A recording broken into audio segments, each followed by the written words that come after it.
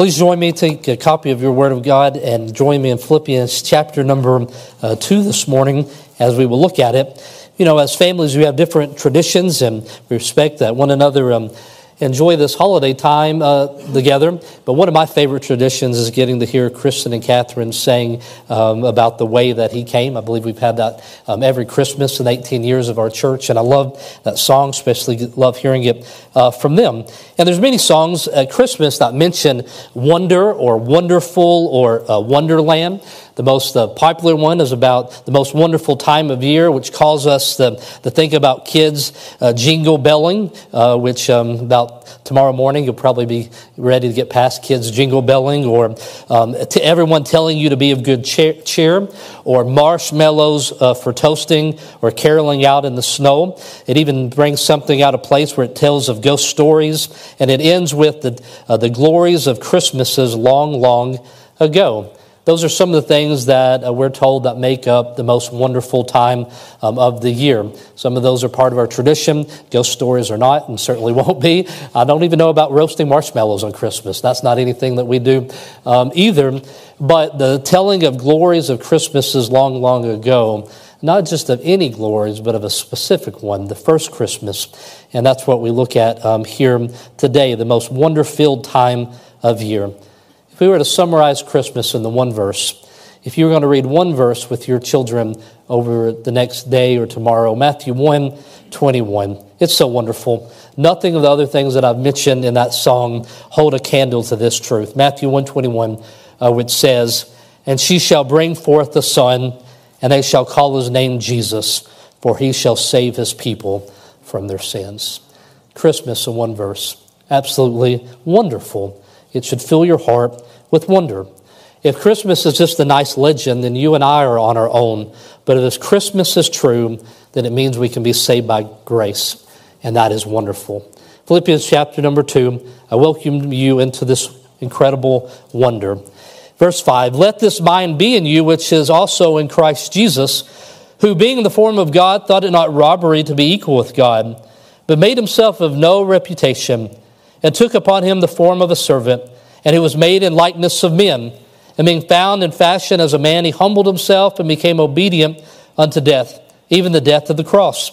Wherefore God also hath highly exalted himself, and given him a name which is above every name, that at the name of Jesus every knee should bow, of things in heaven and in things in earth and things under the earth, and that every tongue should confess that Jesus Christ is Lord, to the glory of God the Father."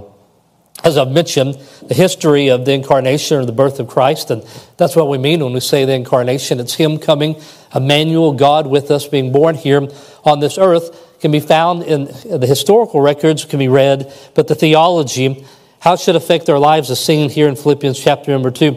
In this passage, and in no passage in the Bible, is there any contradictions, but it's filled with wonder. It's filled with truth and tension. He is the king of the universe, but he takes on the form of a servant. He is powerful, but he's obedient unto death. He's equal to the Father, but he is laid in a manger. He is born in obscurity, but his name is above every name. Isn't it wonderful? When we say something's wonderful, we don't say it just like that, just to dismiss it as some kind of mystery that we can't understand. My wife's Aunt Nancy, she's so those that know her are already beginning laughing because any story about Aunt Nancy is usually funny. She's just a very funny person. She's older in life, and I was asking her recently about driving somewhere. They've moved into the area, and so she doesn't know how to get around as well. And I was saying, "Aunt Nancy, how did you get from this place to this way?" And she looked at me and she says, "God works in mysterious ways." And I said, "Well, Nancy, that's true, but you getting from this place to this place isn't something that's supposed to fill our hearts with wonder, all right? We need a game plan for what's going on." But she says, God works in mysterious ways. So when we talk about wonder, we're not talking about something that we want to dismiss here. It's fun to answer questions that you know. Kids can come up to you and ask questions, and you love it when they happen to ask one that you know, like, what is the longest word in the Bible? Isaiah 8:1, all right? There's a name there, Maller, Haller, Shaller, Faz, or something like that, all right? I'll say it different every time. Or maybe they get a little bit older, and they say, what does the Bible say about marriage? Or what does the Bible say about this? And it's wonderful to answer questions. But sometimes you get asked a question, and you get to say this: welcome to the wonder. Welcome to the wonder that is found in our God. How did God create the world with only His spoken word? And here's my answer. Isn't it wonderful? That's my answer. How is Jesus both God and man? And the answer is, isn't it wonderful? Is welcome into the wonder that is our God. We sing in Joy to the World. We say, let every heart prepare Him room. Allow your heart to be filled with wonder concerning the incarnation.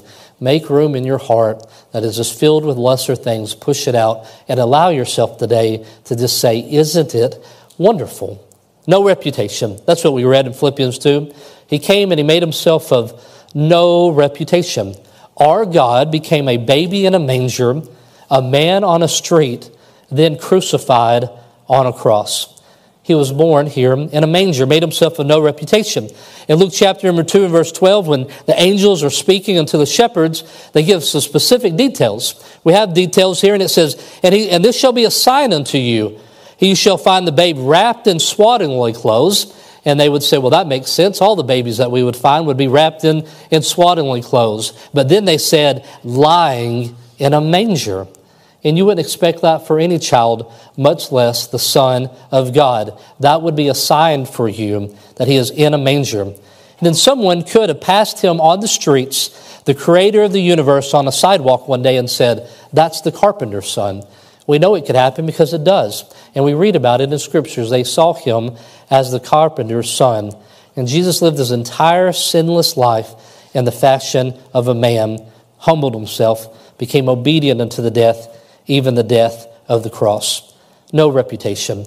That's so wonderful. He made Himself with no reputation. But fully God. The baby in the manger was fully deity. The man on the street was the sinless Messiah.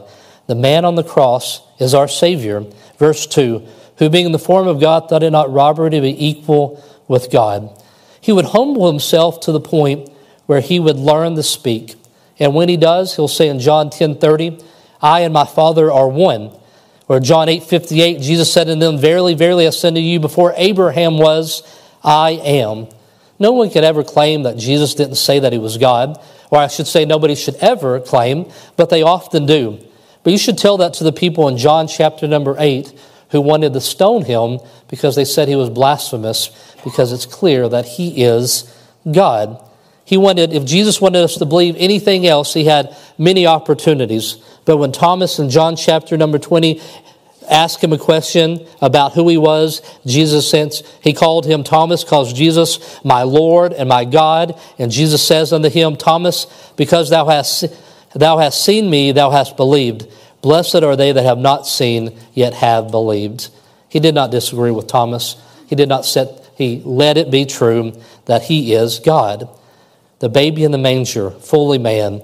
The baby in the manger, fully God. Can you explain that for me today? And I would just say, isn't it wonderful? It's the most staggering of claims in all of Christianity. And once you accept this, then everything else will make sense to you. If you believe that this is fully God and fully man, then it's just as amazing that He died, that He was born, than that He will rise again. Him walking on water is amazing, but knowing that He made the water is as well. And all other aspects of this time of year seem less fascinating as we become to give this its rightful place in our lives. This Christmas message rests on the staggering fact that the child in the manger was God. And the Creator of the universe, when His creation is rebelling against Him, when it's coming to a time where Herod will set out to kill everybody under the age of 2, when it comes to a time where people are searching, God will come down, not with a sword and might, but He will come as a small baby, cared for by teenagers, and lying in a manger. And that is just absolutely wonderful. His name shall be called Emmanuel, because God is now with us. And so this wonder of Christmas isn't found in the circumstances that we have created. It's not even found in the circumstances of the story, but it's found primarily in the identity of this baby in a manger. In Isaiah chapter number 9 and verse 6, we're going to have a promise. And the promise is, for unto us a child is born, unto us a son is given. And then in John 3:16, we're going to learn that God so loved the world that he gave his only begotten Son, that God came in human flesh and was born in a manger. Could you imagine if the shepherds showed up to the manger that day and they looked around and they said, hey, we really need to decorate this place. We really need to add to this. We really need to make this more exciting. And they didn't take a moment and bow their knee to Jesus. How foolish would that be? I want to encourage us in here, let's not be foolish. It's not in competition with your family traditions. Decorate your house, do the traditions, but recognize that none of them hold a candle to the fact that we celebrate the incarnation of Jesus Christ, and that we are people that would bow our knee to this. So the purpose of the incarnation is more than just to create a wonder in our lives. Because we are human, we will die, because that's what humans do. Plan accordingly, all right? Humans die. That's what we do, so plan accordingly. And that's why Jesus would be born and he'll be placed in a manger in Bethlehem so that one day he could die on a wooden cross in Jerusalem, be obedient unto death. That the manger is the first step on the road to Calvary, to the death of the cross. Philippians 2, the teaching on the coming of Christ, and those short verses, it's not going to leave without telling us about the Christ, about the cross. Because you can't fully understand the nativity story if it's separated from the cross. And so we meditate on it. So the gift that you and I receive that's most important will not be wrapped for us, but it will be hung upon a cross. Then it will be wrapped and it will be placed in a tomb. Galatians 3:13 says this, Christ has redeemed us from the curse of the law, being made a curse for us, for it is written, Cursed is everyone that hangeth on a tree. It's at the nativity that the cross is still in full sight. It's overwhelming to me that I could summarize the Christmas story like this. Because Jesus Christ came and made himself of no reputation, and he came to an inn that was not prepared for him, I will one day walk into heaven and hear, Trent, a blood-bought Son of God, is home, and there is a room prepared for you. He came to this world. It was not prepared for him. He came to a world and took his life, and I will one day go to a place where there is a place that's prepared for me, and I will be welcomed, and I will be accepted. Amen. Now I bring you to the intermission this morning, all right? Let's just pause here for a moment. Or Selah in the Bible, our daughter's name, which is a musical term, which some means that it believes to pause and to meditate. Other people say means crank up the volume. In our case, it's the second one, all right? But let's just crank up those thoughts, or let's pause and meditate on the incarnation here for a moment and to think about that. And as I said at the beginning, we're going to look at a passage here in the incarnation, and there's theology being taught for us. And there's also examples we're going to look at. Then we're in the day looking at a metaphor that Paul gives about what his response is to knowing that. That's what we really want to do today. What is the proper response? Worship is always about a proper response to who God is. Christmas should be our response to the incarnation. What do we do this time of year? We respond to the truth of the incarnation. I have jokingly talked about how Christmas music doesn't belong throughout the year, but it belongs, after Thanksgiving and now. And that's true about Rudolph and Frosty and those things. But the incarnation belongs on every day of the year and the calendar to think about the truth and how wonderful it is. It shapes our lives as it should. So in Philippians chapter 2, verse 12, and if you're looking out the Bible, I want you to see that this is the verse that comes right after the teaching on the incarnation.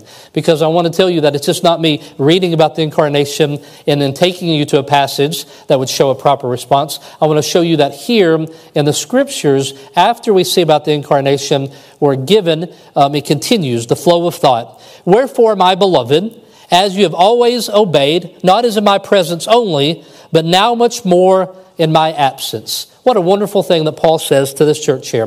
When I was around, you guys were obedient to the Scriptures, and when I was not around and not watching, the testimony is that you are obedient to the Scriptures. And a synonym of being obedient here to the Scriptures is this: and work out your own salvation with fear and trembling. Travis, I was helped by Brother Frick's nephew and the article he shared with us about this fear and trembling. I'm also helped by looking at some shepherds and some wise men and some people in the New Testament about what is their response to their hearts being filled with wonder about what Jesus Christ has come and done for us. In one respect, very much so, when we talk about what does work and fear have to do with our salvation, and when it comes to having our sins forgiven and our position now seated among the heavenlies, it has nothing. We've earned nothing. And I have beat that drum in the book of Titus, and I expect I will continue to beat that drum continually, that good works are not on the side of gaining our salvation, but they flow out of a grateful life. So is Paul contradicting himself, Holy Spirit, through the writings of Paul? Most certainly not. So what is it that we're meaning here when we say work out your own salvation with fear and trembling? So we got to consider our audience. The audience that received the good teaching on the incarnation, the audience that's hearing work out your salvation with fear and trembling, this is the church. This is believing people. These are the saints of God that are being told this. And so now we know about what tense of salvation is. This isn't the people, these people were saved from the penalty of sin, and that they're being saved from the power of sin.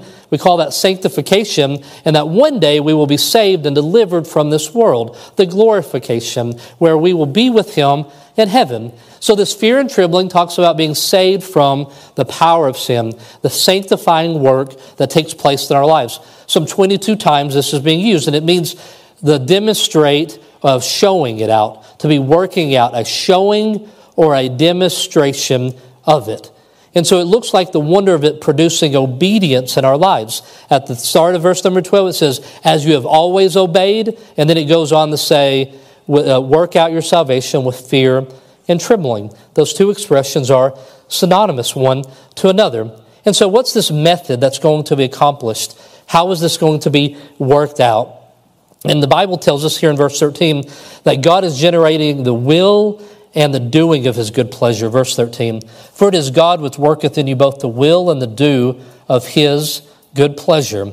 So let's say it like this: our sanctification, our working out with fear and trembling in our lives, our being saved from the power of sin in our lives is Spirit-directed, it is gospel-driven, and it is a faith-fueled effort that should come as a result of allowing our hearts to be filled with this truth. And we're given many motives for it in the Christian life. It brings glory to God, which is the purpose in which we are created. That should be a motive in all of our decisions. It's pleasing unto the Lord. It allows us to be a good example for others, but it is a demonstration of our love to God. In Matthew, what is the great commandment? Matthew 22:37, Jesus said to them, thou shalt love the Lord thy God with all thy heart and with all thy soul and with all thy mind. It's a demonstration of love. I hope and expect that in the giving of gifts and receiving of gifts, it's not just an empty duty for you and a checklist, but there's really an expression of love. That's what you do with those that you love. You want to give them a gift. You want to demonstrate your love. And some of you are with the challenge of you don't know what the other person wants, and you say, I don't know how to demonstrate my love because I don't know what it is that they want. But when you find out what they want, and it's not just in December 25th, but throughout the year, you say, I want to demonstrate my love towards you. How do we do that as believers towards our God, the one who created everything? It's a wonderful thing that we're able to demonstrate love towards Him. So with that understanding, let's read the verse again. Philippians 2:12. Wherefore, my beloved, as you have always obeyed, not as in my presence only, but now much more in my absence, work out your own salvation with fear and trembling. That fear and trembling, what is that exactly? When we fear the Lord, that means to be in awe and wonder of His greatness and love. As you read through Philippians, and we saw that, speaking about the incarnation, about Him making Himself of no reputation and being in a manger, then going to a cross, that should create wonder in your heart. That ought to create a fear and a trembling. So it's no wonder that when the shepherds come, they were fear, they were trembled, and that they're going to kneel down. It says it like this in Luke 2, verse number 15. It says, "Let us now go even to Bethlehem and see these things which has come to pass." They've heard about it. Now they want to go and they want to see it. And after they do, it says in verse number 17, "And when they had seen it, they made known abroad the saying which was told them concerning this child." As I've said many times over the last couple of weeks, as the angels come to these blue-collar workers in the middle of a night shift, and they tell them that the Messiah has come, they want to see it for themselves. But when they do, there is a natural response to them. Their hearts are filled with wonder, and they will learn, and we learn about what they did. And so what is the result of the first Christmas of the shepherds? It was their life sharing the message. Once they realized it, the identity of that child, and they saw it, and they saw the sign that he was in a manger, they give their lives to sharing that message. In Matthew chapter number 2 and verse 10, these wise men come to the story, and this highlights the identity and mission of the Lord. And so when they arrive at a young child, probably under the age of 2 or around the age of 2 now, they find him and they fall down and they worship him and they give him gifts. And these gifts speak about his identity.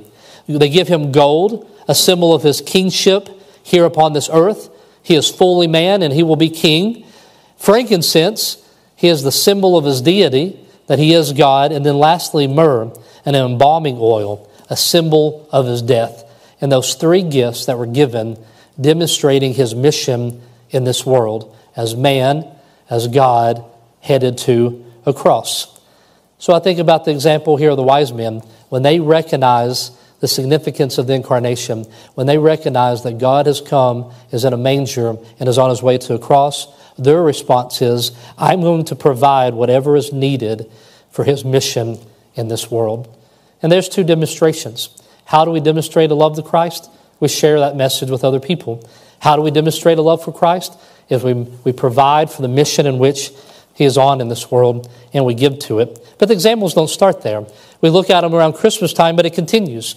Jesus will go, and lepers will see him, and they will come, and they will fall at his feet in fear and trembling, and they will worship him. Not just lepers, but rulers in Matthew 9:18. And then we come to a woman, and a story that we're familiar with as we looked at Luke. It's also in John. She will come to Jesus, and she will take this precious ointment that she has been saving. Maybe it was a dowry that was being saved, but it says that it took a lifetime for her to save this and what she has. And when she sees Jesus, she goes to him and she breaks the oil and she washes his feet. And the circumstances in that story were not ideal for it. He's in the middle of a room and they weren't invited. She wasn't invited in, but it wasn't about the circumstances. It had to do with the identity of who Jesus is. When people recognize the identity of Jesus, then they look for opportunities to demonstrate their love towards him. And so throughout the New Testament and the history of the world and our lives today, we should come to Jesus with fear and trembling. There will be many people that dismiss him. Like in that story where she is washing the feet of Jesus and Judas there says, "Why are you spending your money like that? Don't you know that you could have taken this and fed the poor?" They were dismissive. They thought it was unreasonable expression here because he did not recognize what she recognized, that this was the Son of God.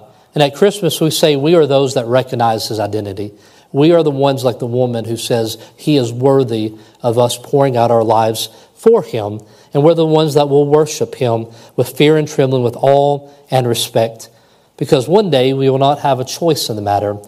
If you are going to kneel down like the shepherds, or kneel down like the wise men, or kneel down like this woman who washes the feet of Jesus, one day every knee will bow and every tongue will confess. Philippians 2 verse 10, that at the name of Jesus every knee should bow, and everything in heaven and in earth and the things under the earth. And every tongue should confess that Jesus Christ is Lord, to the glory of God the Father. And so not about what you want for Christmas today, but what would Christmas want of you? It's an invitation here to bow your knee. We started with an invitation into the wonder of the incarnation. And if you see Jesus for who he is, you'll want to bow your knee. And as you come to a manger today, you're going to want to respond. The question you must ask is, who is this child? Who is this baby? And the bow your knee means that you recognize that he is Jesus, the only one who is worthy of your worship. And that's for those of you here today that have never bowed your knee. You've never bowed your heart to him and recognized him as Lord. And that's what the response should be the day of this truth that we are celebrating. Anything else is unreasonable. There's not enough you could do that would make any sense until you have bowed your knee. Bow your knee, wise men, and give your thanks for his mission. Bow your knee, shepherds, and then go out and share the message. Bow your knee, the woman who washes his feet. But we must first bow our knee.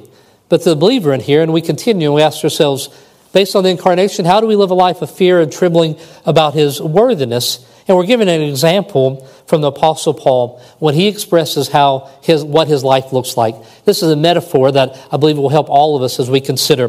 Philippians 2:17, yea, and if I be offered upon the sacrifice and service of your faith, I joy and rejoice with you all. For the same cause also do you joy and rejoice with me. The Apostle Paul, he liked to use this example. At another time in 2 Timothy, he's going to say that my life is now ready. And what he's speaking about is a sacrifice that is being poured out to him, that he is the center of it all, that our lives ought to be given in a sacrifice unto the Lord. You have a real danger. You know that Christmas can become the most pagan of all holidays if you place yourself at the center of it. If this becomes another day about you. That's why some people say that our birthdays can be the most pagan of holidays because it becomes all about us. At the center of this story is the God who deserves our worship. And so the way the Apostle Paul says this, and he's speaking about the church here at Philippi, and he speaks about their faithfulness, and he talks about their service and all that they have done. They have seen people come to know Christ, and he draws this picture to them as them offering a sacrifice to the Lord, them living their lives out with fear and trembling, them wanting to demonstrate their love to God. And so God, what is it? And God says, I want the faith of all nations. I want people to know me. And so here is this church. They're going out and sharing the gospel. They're involved in the mission of the world. And this is now being offered to God as a gift to him, as worship unto him. And so what is it that the Apostle Paul says? He says, upon your sacrifice and service of your faith, I joy and rejoice with you all.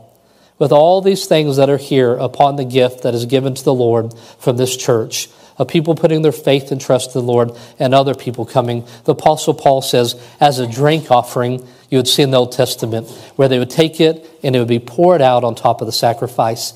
He says, I want my life to be poured out on top of this. Church family, I want us to consider coming into a new year. I thank the Lord for what God's been doing. I thank the Lord for testimonies that we heard about people coming to Christ. And as I shared that story about a missionary to China, I thank the Lord for what you are doing. And I pray that as the Lord looks down upon here, our God looks down upon this place, this is a place of a sweet aroma. That this is a place of people living who want to demonstrate our gratitude and appreciation, that we live our lives with fear and trembling, want to demonstrate our great love to him, and he looks down upon him. But I don't want to just be standing off to the side watching it. I don't want to just prepare the wood for a sacrifice. I don't want to just be facilitating it. I want to pour my life out on top of it as well and say, my life is given. I considered the day giving out Christmas bows when you came in here. B-O-W-S. I'm not sure what you're hearing when I say that word, but that's what I'm going for. Christmas bows, and I want to give Bo Carpenter away this morning, okay? When you come in here today and to think about having this on you and to think about what is it in which you're going to live in demonstration to our Lord. And you got to want to do that. It's what Christians, believers throughout the Bible have been to a place in their lives where they wanted to do something. David to the Lord, I want to build you a house, is what he said. The disciples, I want the world to know you if I die.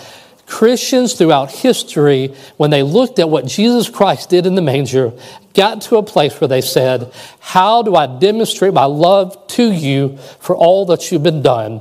And that answer is our worship, and that is our history, and that is what we ought to consider today. What is it we can do to demonstrate our love to the God who came and was born in a manger that died in our place? Isn't it wonderful what he's done? And so what is it we can do? And I can't stop thinking about the fact that many hours ago, the sun began to rise around the world. And it was Christmas Day in other places before it was Christmas here. And the sun came up and the sun went down upon people that have never heard the message of Jesus Christ, that never knew that in the manger was a God who came here in a mission to die for them. And that comes with a great responsibility, but it's also a great privilege, because I know what the God of heaven wants. And I know that I can pour my life out in sacrifice to him. So here is my decision that I have to make today, and I'm going to ask that you would join me as well, is understanding, as it's been sung about today, isn't it amazing? And it most certainly is. And with our hearts is filled with wonder about it, what is my response in worship? How do I live my life with fear and trembling for what he has done? The first thing that I've done in here is I have bowed my knee. I recognize that I was a sinner in need of a Savior, and he is Lord and I am not. He is God and I am man. I am sinner and he is a Savior. And I bowed my knee for the first time at the age of 9. That's where I put my faith and trust in Jesus, and that's where I was saved eternally. But since that day, I continue to come to a place where I recognize that I need to submit myself to him. It's the only reasonable response. And if you're not willing to do that, then you must make an argument that the baby in the manger was not God. Because if the baby in the manger is God, there's no other response that is reasonable than to bow your knee to him. But out on top of that, there's other ways in which we can demonstrate our love towards him. Fear and trembling, synonymous with obeying the scriptures. There's ways in which I get to demonstrate. You may, as I've said in here, there may be people that you love and you say, I don't know how to demonstrate my love to them. The God of heaven says, I have made it so that you can.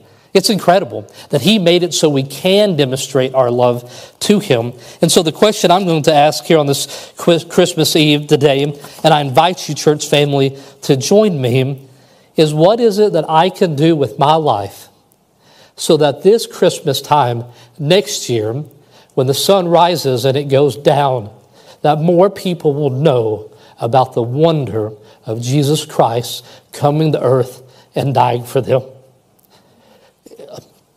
If my life does not influence that in the next year, my God will not love me any less.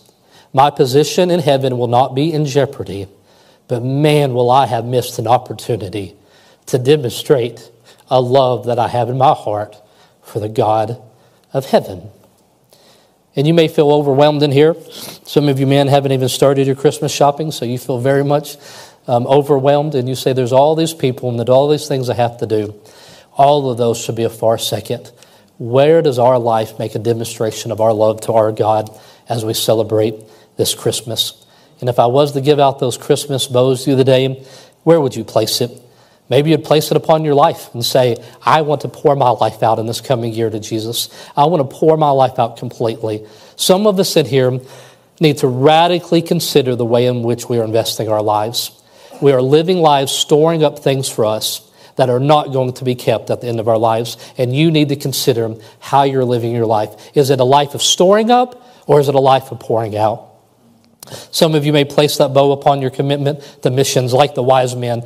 I know what your mission is in this world, Father, and I'm going to give to that mission so that it can happen. Some of you may go place that bow upon a person and say, I'm going to share Jesus with you all year long, and I'm not going to stop until you accept Jesus, not only because I want you to escape a literal hell, but because the God of heaven deserves your worship. And I'm going to share my faith with you until the day that you bow your knee to him and he receives the glory that is due unto his name. Even in our evangelism, it isn't about us. It is about the glory of the Lord. It's been sung in here today. As David's heart was filled with gratitude, he wanted to pour it out in a costly way. The story in which David and he wanted water from the gate, outside of the gates of Bethlehem. I'll just tell it quickly if you don't know about it, but David asked for water from a certain place. Kind of like our kids think the water fountain at church is the best water in the world, okay? David thought the best water in the world were outside the gates there at Bethlehem, and he just said to some men, he just said, I just really would like some water from there. And these people jeopardize their lives, and they get the water. And that's just a picture I can't imagine, right? There's these people, and they're swinging swords while carrying this vase, this thing of water, and they're running it like a running back through the line, and they get it to David. And David receives it, and he says, this is too precious for me to consume unto myself. And he pours it out as an offering unto the Lord. And he says, only he is worthy of that sacrifice. You and I may be consuming things that weren't meant for us. We're consuming things that were not ever given to us for our own consumption, but they were given to us to be poured out to the Lord, who is the only one that is worthy. And so as David says, I want to build you a house, Lord. You are the only one that's worthy. I pray that you would say that today with me. It's been sung in here. Isn't it amazing the way that he came? No crown, no throne, no big parade, no fanfares played, no jubilant display. It's amazing he came. And I can't believe that I would be the reason that he came. I can't believe he left his mighty throne. He became a pauper so that I could be a king. Denied himself, then made my heart his home. It's overwhelming. It's wonderful. And it deserves a response from every person in this room. If you have never bowed your knee, and when I say that, I would say that there would be a need for literally bowing your knee. Knowing what I know today, if I had never put my faith and trust in Jesus Christ in this moment, instantly I would get on my knees and I would ask for forgiveness of sins. I would repent and I would put my faith and trust in Jesus. And as we pray here in a moment, I pray that you do. I pray for you because you'll spend eternity separated from God. But I pray because the God of heaven deserves your worship. I pray because he deserves you to bow your knee and to hear your tongue. He created you to worship him, and he deserves to hear you sing his praises. But those of you in here that have put your faith and trust in the Lord, as we gather here and we celebrate, this cannot be of moderate importance. As you and I stand and we look inside of the manger scene, we have a decision to make. Is this the Son of God? And if it is, then how can we do anything but live our lives kneeling and worshiping and fear and trembling and supporting his mission and sharing the gospel to the ends of the world? Would you join me in prayer? I know it's Christmas Eve morning, and I know that we're a church that doesn't often respond at coming to an altar, and I know some of you are in your very best Christmas, but I'm going to ask some of you in here, especially some of you men, as we end the year, would you join me at the altar? And would you pray for yourself and your family and say, Father, between this Christmas and next Christmas, would you use our lives? Would you allow us to pour our lives out so that people will know about your birth and death and resurrection? It is so wonderful that all the earth should know it. But there's 3 billion people in this world who don't know that story. Since James's family has been here with us, the country of India has grown by 1 million people every 15 days. There are millions and millions of people that were born in that country in the time that they've been here. And will anybody do anything about those people hearing the gospel? In church family, and I know I'm going over time, but I want you to consider this before we pray. It's wonderful as a church that we're making a sacrifice and that other people are making a sacrifice. But the Apostle Paul said, church, you have made a sacrifice and God's receiving your faith and all that you're doing and your sacrifice of service. But Paul said, that's not enough for me. I want to pour my life out on top of it. It's not just enough to go to a church where many other people are making a sacrifice. You individually need to make a decision that your life is going to be poured out unto Jesus in worship to him. Let's pray together.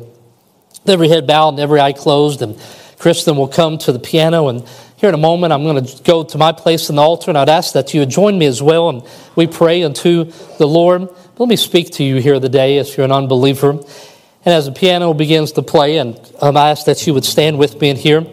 If you have everyone stand in here this morning, if you're in here today and you've never put your faith and trust in Jesus, when would be the best day to do that? Christmas Eve 2024, not a moment later. Today is the day of salvation. I'm going to ask John Pearson or Jason Holt to make his way back to the next steps table in the very back of the auditorium. If you're in here today and you've never knelt before Jesus, you've never put your faith and trust in him, let him receive the gift that he deserves of your life. would you go back there and Jason will take you or Lori will take you and to a room and show you from the Scriptures, and today could be the day of your salvation. Today he can receive from you what he deserves. Don't let this day pass if you're an unbeliever without putting your faith and trust in him. But I ask that every believer in here, before we stand and pray and we continue celebrating, would you join me in this prayer that in this next year that our lives will be poured out in such a way that people would come to know of Jesus and he would receive from us what he deserves. Heavenly Father, I come to you today on behalf of Vision Baptist Church. Father, we love you. We thank you for those that have shared the message with us of the incarnation and of the gospel. And Lord, we pray that you would use our lives, that you would receive our lives as a sacrificial gift unto you, as a response for what you have done. Lord, as you said in Philippians, let this mind be in you. As your Son came here and he made himself a sacrifice, Lord, we want to live our lives poured out to you. And so, Lord, this is our prayer. Between this Christmas and next Christmas, may there be people that join us in the worship of your name. May there be people that bow their knee, Lord, in this building and in this local ministry and around the world because of the life that we live in response to what you have done for us. In Jesus' name I pray, amen.